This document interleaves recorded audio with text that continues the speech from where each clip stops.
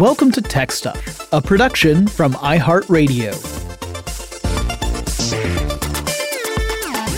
Hey there, and welcome to Tech Stuff. I'm your host, Jonathan Strickland. I'm an executive producer with iHeartRadio, and how the tech are ya? It's time for the tech news for March 3rd, 2022. Let's dive in. Meta's Vice President of Connectivity told CNBC at the Mobile World Congress, which is a big event that's all about things like smartphones. They said that the metaverse, at least Meta's vision of the metaverse, is going to require more advanced home and cellular networks in order for it to work properly. Now, that should not come as a surprise.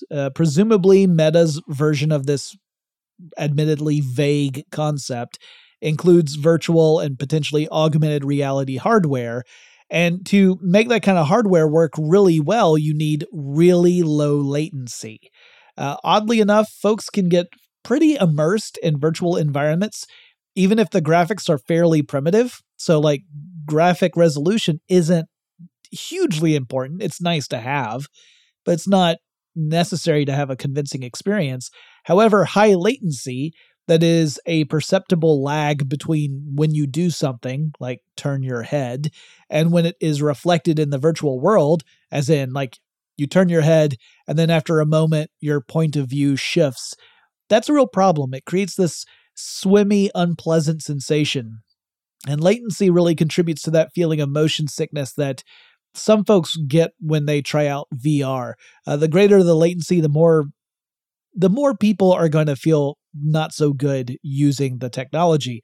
And clearly, if you are banking on this being the future of the internet, you need people to be comfortable using it. However, on top of all that, the metaverse is presumably going to allow for a lot of other stuff besides just wandering around virtual environments. There's a whole commerce component to it. In fact, we'll be talking about that toward the end of this episode. And if there weren't other elements, like if there were not commerce elements, Meta would not be pouring billions of dollars into this, because the company's doing this because this is where they see revenue generation being in the future. So they want upload and download speeds to be maxed out in order to keep up with what the company plans to throw at us.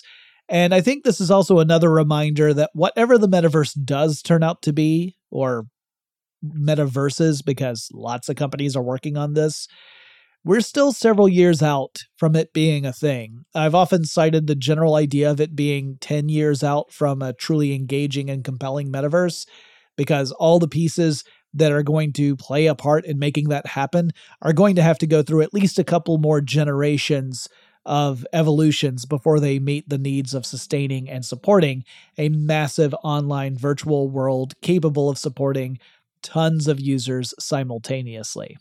Sticking with Meta, recently it released its Widely Viewed Content Report.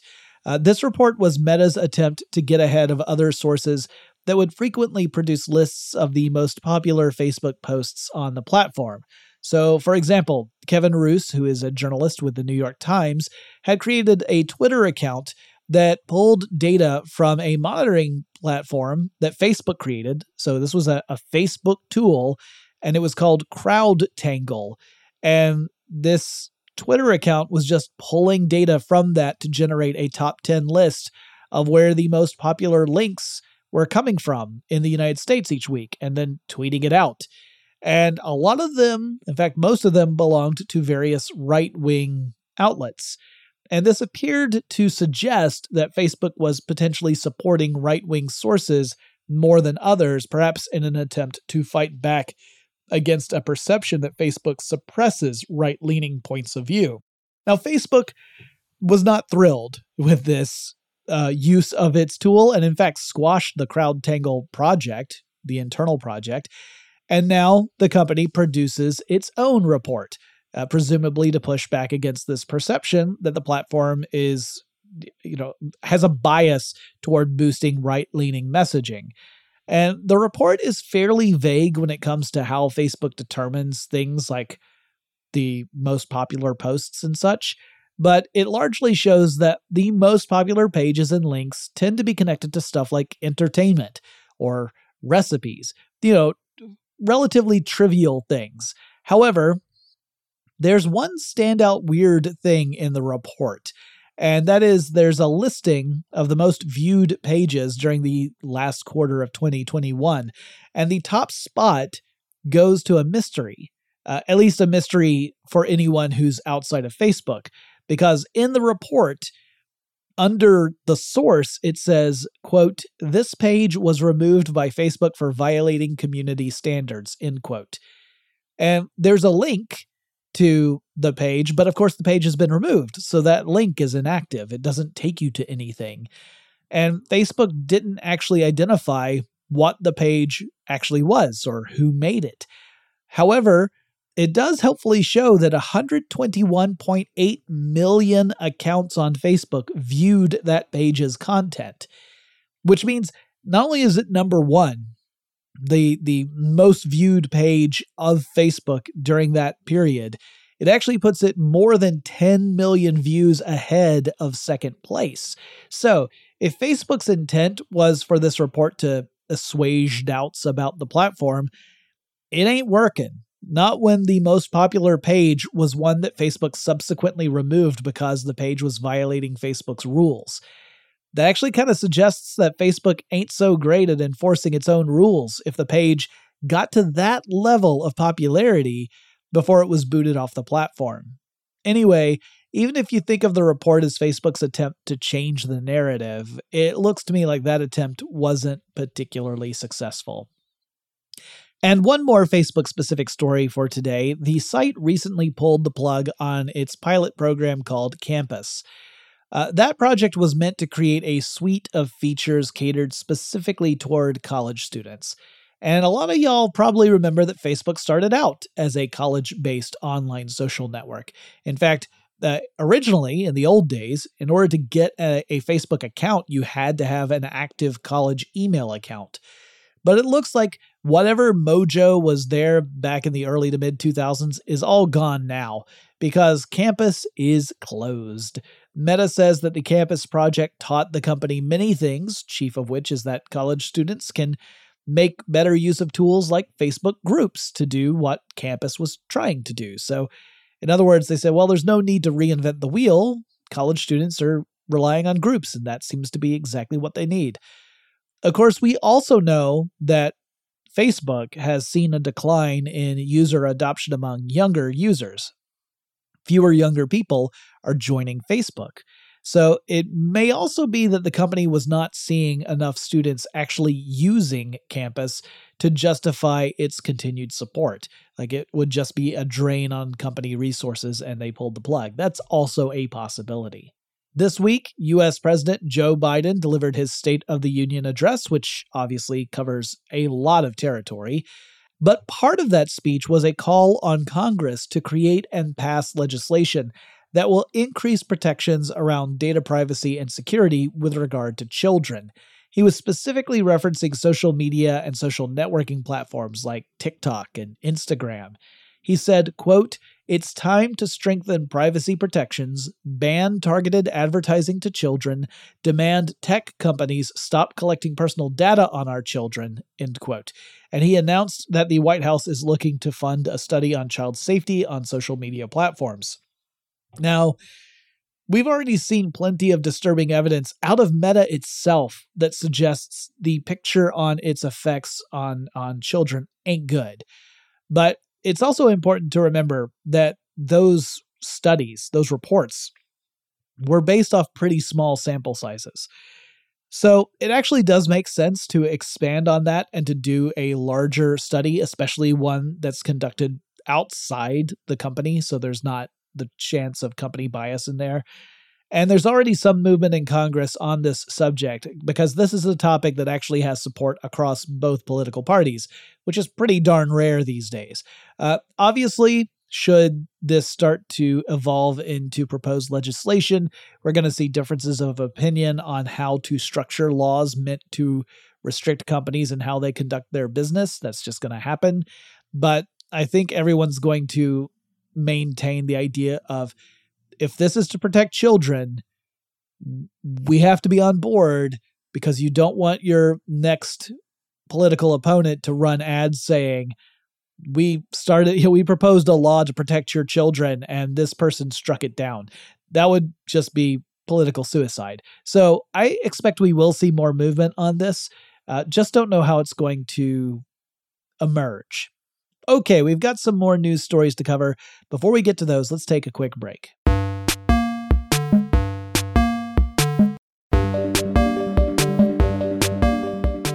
Before the break, I was talking about the President's State of the Union address. That is a federal response to the matter of child safety online.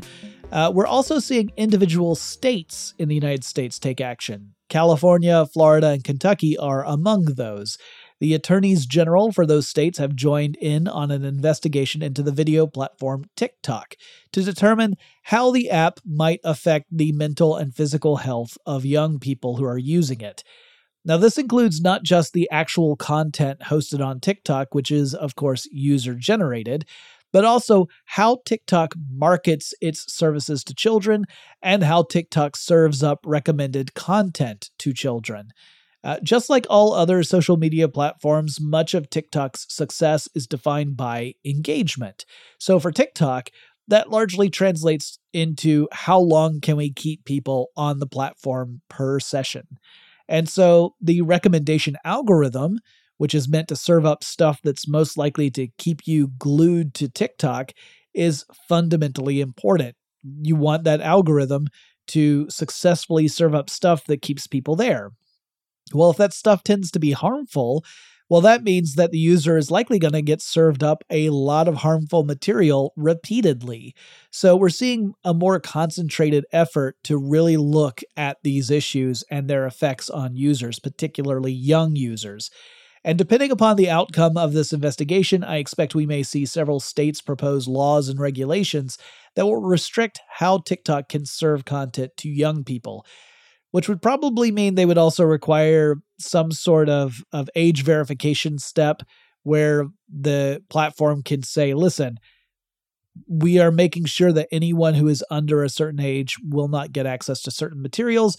But age verification steps, age restrictions, those are always tricky as well, and they come along with some other consequences, which I'll probably talk about in a future episode. Now, y'all, I've never been inside a brick and mortar Amazon bookstore, and now it sounds like I won't ever get that chance. The company is closing its 68 Amazon Books, Amazon 4-star, and Amazon pop-up stores across the United States and the United Kingdom. Now, if you weren't aware that Amazon operated these kinds of physical stores, well, it did, and now it's not going to do that anymore. The Amazon 4-star store was a kind of general products store. It was called 4-star because it sold stuff that had a 4-star or better rating in the online Amazon store. It was also a physical store where Amazon sold a lot of Amazon-branded products. And it also served as a physical location where people could return stuff they had bought off Amazon online. And shutting down those stores means you've cut back on those options. The Amazon pop-up stores were more like small shops set in places like shopping malls, and the pop-up stores would frequently feature a specific subset of products, like it would be almost themed. And then after a certain amount of time, it would change that up. Anyway, all of those are shutting down, but Amazon will still operate other physical stores, like Whole Foods grocery stores aren't going anywhere, and the cashierless Amazon Go convenience stores are sticking around too. Over on Reddit, folks are having a heck of a time talking about how Amazon's digital store wiped out its own brick-and-mortar stores. So, sad trombone. Earlier this week, I gave an update on unionization efforts among Amazon employees. You've got one warehouse in Bessemer, Alabama, that will be counting union votes later this month in order to determine if enough employees there will support a union, in which case they will unionize. Then there's the JFK 8 warehouse in New York that is heading toward a vote of its own. And now a second New York-based location, the Staten Island LDJ 5 warehouse, has requested permission from the National Labor Relations Board, aka the NLRB, to move forward with their own unionization efforts. Now, I mentioned earlier that the activity we're seeing in this space could be indicators for a growing labor movement in the United States. And this is the kind of thing I was talking about. I don't have many more details about this recent development just yet. The NLRB has not yet confirmed whether or not it has approved the request that the Staten Island group made, at least not as of the recording of this episode. Fitbit has had to recall more than 1.5 million Ionic smartwatches after numerous users reported being burned by the battery overheating in the device. The smartwatch does all the stuff we've come to expect from smartwatches. It tracks activity, can be used to monitor sleep patterns, tells the time. But apparently a problem with the lithium-ion batteries has led to massive overheating issues with some watches. More than 100 people have reported experiencing burn injuries, and 2 of those have been third-degree burns, which are incredibly serious. You're talking about massive tissue damage with that. And we've seen similar problems with lithium-ion batteries in the past. When there's a manufacturing error or when a battery gets damaged, there is a chance for a short circuit. That's when the flow of electrons bypasses the normal circuit route, and there's a more direct path between the anode and the cathode in the battery. And so the electrochemical reactions just speed up and the battery heats up, pressure builds up inside the battery, and then you end up with a fire or sometimes an explosion. That's what happened with the Samsung Galaxy Note 7 several years ago. This is also why airlines tell you not to put anything with a lithium-ion battery in your checked luggage, because if a battery overheats in the plane's cargo, it can cause a serious fire that can become a huge risk before anyone's even aware of it. Now, that's not to say that all lithium-ion batteries are just a fire waiting to happen. I mean, I've got a ton of different devices that have lithium-ion batteries. None of them have ever caught fire. What this does mean is that when there are these manufacturing errors, we have to take them seriously. As for Fitbit, it is offering a $299 refund for people who purchase the watches, as well as a discount code for a future Fitbit device. In news that initially made me say, huh? We've learned that Epic Games, the company behind the massively popular game Fortnite, has acquired Bandcamp. Now, if you're not familiar with Bandcamp, it's a site that serves as a platform mainly for independent musicians, letting them sell their music to fans through an online store and to have an online community for their fandom. And it's pretty great. And I've picked up a lot of music through Bandcamp, through bands that I like, that, they aren't signed to any labels. I've also bought some commentary tracks for films. I'm pretty sure that's how I picked up a whole bunch of Red Letter Media commentary tracks for different movies. So at first I was wondering, what the heck's going on here? I mean, why is Epic buying it? Well, Epic has said that Bandcamp will fulfill an, quote, important role in Epic's vision to build out a creator marketplace ecosystem for content, technology, games, art, music, and more, end quote. And that also came as news to me. I usually think of Epic as that company that makes these incredible license agreements with highly recognizable intellectual property, also that you can do stuff like that flossing dance as Darth Vader in Fortnite or whatever. I don't think of Epic as a company that's championing independent creators and making sure that they get compensated for their work. That's not what I think of when I think of Epic. And the parties didn't divulge the details around the deal, so we don't know how much it was for. We don't know how much Epic shelled out. And I'm not sure how I would feel about this if I were a musician currently depending upon Bandcamp to sell stuff to fans and stay connected with them. And I wonder if perhaps this was also a step toward Epic Games making its own metaverse-related moves. And I guess we're just going to have to wait and see. Elsewhere in the gaming world, the streaming service Netflix is planning an acquisition of a Finnish game company, as in a game company out of Finland. It's called Next Games, and this company developed a mobile puzzle RPG-style game based on the Netflix property Stranger Things. So Netflix has been making a few moves into the gaming space. They established a division called Netflix Games last year. If you are a Netflix subscriber, you can actually use an app to download mobile games that are carried by Netflix Games. You can play them without ads or in-app purchases. It's part of your subscription. So there are those benefits. Like if you've ever played a lot of mobile games, most of them typically have a lot of ads or in-app purchase items. So this is one way to experience mobile games that don't have that. Of course, you're limited to whatever Netflix games is actually carrying. I'll have to look into Netflix games further at some point, maybe do a full episode, because I'm currently not sure how popular the service is or how many Netflix users are even aware it exists. I've heard about it. I've never used it. But then to be fair, I also very rarely use Netflix these days. It's almost like I'm just paying to have it. Once in a blue moon, I watch something on it. But I'm rapidly approaching that point where I'm asking myself, do I need to maintain my Netflix subscription? Maybe the games is the thing that will make me say, yeah, no, I should keep it. We'll have to see. We have some more news items that we're going to go through after we take this quick break.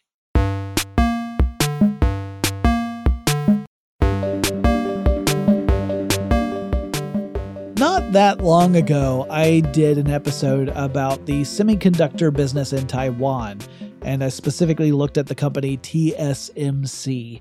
And I mentioned how Taiwan has a peculiar relationship with mainland China. Short version is that the former Chinese government, prior to 1945 or so, that's the Chinese government that was ousted by the Chinese Communist Party, which is currently controlling China. Well, that former political party or governing body fled to Taiwan and took that over nearly a century ago. And now there's this uneasy tension between Taiwan and mainland China. You'll often hear two Chinas, or you'll hear like a unified China. You'll hear a lot of rhetoric around that. But the character of a unified China completely depends upon which party you're talking to, because it's very different from the mainland perspective than from the Taiwan perspective. And part of that tension emerges as acts of industrial espionage. And the Taiwanese government is looking to pass some laws to protect the semiconductor industry from Chinese spies. The law would impose a punishment for people who leak trade secrets to China or to other foreign enemy forces, and that punishment could be a prison sentence of up to 12 years. The government is also looking to pass laws that would make it harder for China to lure away engineering talent from Taiwan. So far, these regulations are not yet law. The parliament in Taiwan will have to pass them before that will happen. And Taiwan's adversarial relationship with mainland China is one of many reasons as to why there's been such a strong push around the world to develop new semiconductor fabrication facilities, because it helps mitigate risks. Part of it was because of issues with COVID impacting the supply chain, but another part is that should China ever take any serious action to try and absorb Taiwan, it would have a massive ripple effect through the semiconductor industry and tech as in general. Apple co-founder Steve Wozniak is one of several people behind a company called Privateer, and the mission for that company is to set up a system that will identify, track, and catalog objects in space. So satellites and stuff, but also space junk. And then make that information available to companies and countries that are intending to launch satellites and other spacecraft into Earth orbit. Space junk stands as a real threat in space. Even tiny objects can cause massive damage because you have to remember, though they might be small, they're traveling super fast. And as we launch more stuff into orbit, then things get more and more crowded. And accidents like collisions can create a lot more space junk. Stuff can break apart and just create kind of like a shotgun pellet approach, except these are shotgun pellets that are traveling at thousands of miles per hour. And then there's the various military tests we've seen in which countries like China have used land-based weapon systems to target orbiting satellites and destroy them, thus potentially creating a lot more space junk in orbit. So Privateer's goal is to get a better picture of what's actually going on up there. Where are these pieces? How many are there? How fast are they traveling? What orbits are they in? And potentially that will allow us to spot problems early on and avoid them when we need to send missions out into space. Now, the company ultimately hopes to launch some satellites of its own in the future for the purposes of spotting and tracking space junk. And yes, I do recognize the irony of putting more stuff up into space so that you can figure out how much stuff is in space. But these satellites would, in theory, be able to identify very small pieces of space junk, like on the order of 10 centimeters or smaller. So it could be incredibly valuable. In fact, having that information would be incredibly valuable. It would be great if we could find a way to clean up space junk. There have been some different proposals. And in fact, I've seen some titles that seem to suggest that that's what Privateer was doing. But really, Privateer is more about, we can't even think about cleaning stuff up until we know how much stuff is there and, where it's at. And it's hard to argue against that. There's a longstanding joke. In fact, you could argue it's not a joke, that if you roll up on a Mickey D's and you ask for an ice cream, you're just going to be told that the machines are broken. And yeah, McDonald's soft serve ice cream machines have a reputation for being really finicky. And that inspired a couple of technologists named Melissa Nelson and Jeremy O'Sullivan to co-found a company called Kytch, Kytch. And Kytch subsequently created a phone-sized electronic device that can connect to these ice cream machines that McDonald's uses. And so the device can actually read error codes on the machines and send messages to franchise owners.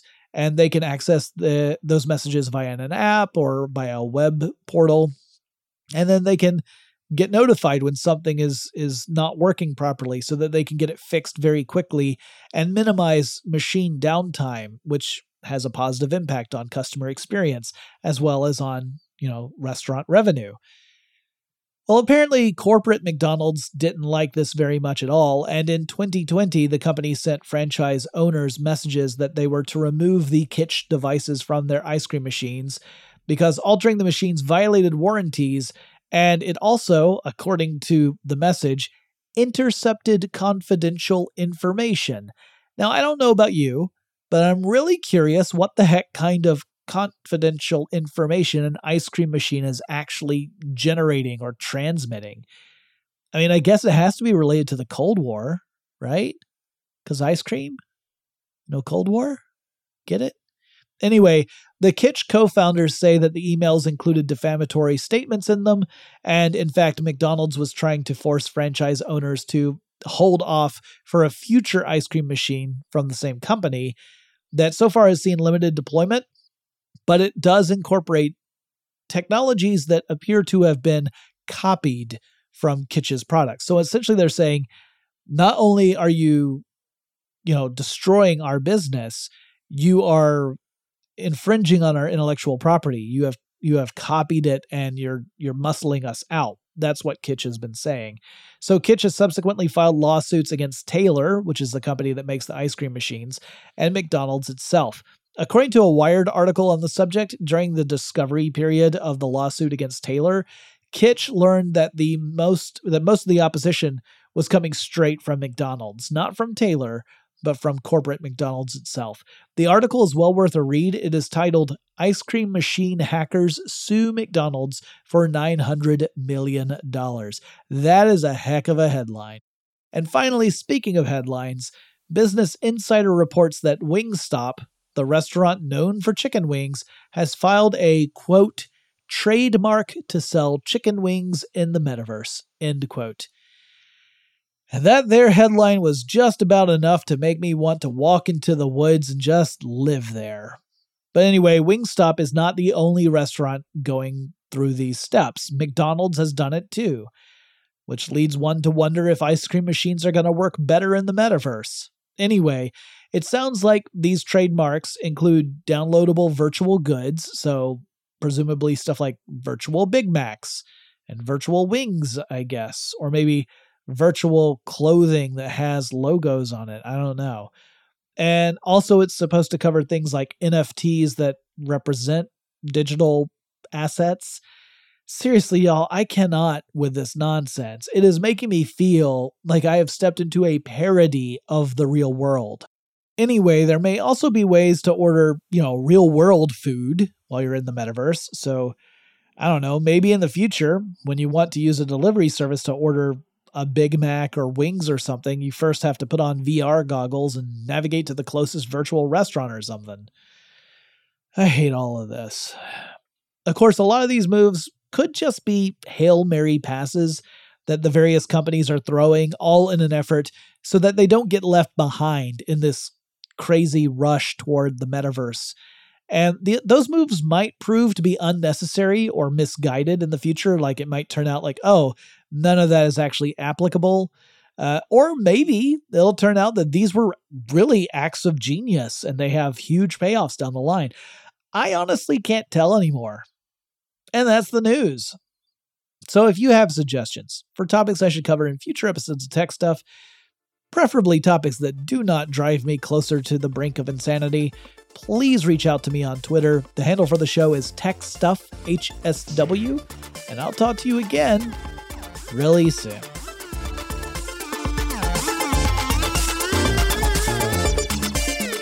Tech Stuff is an iHeartRadio production. For more podcasts from iHeartRadio, visit the iHeartRadio app, Apple Podcasts, or wherever you listen to your favorite shows.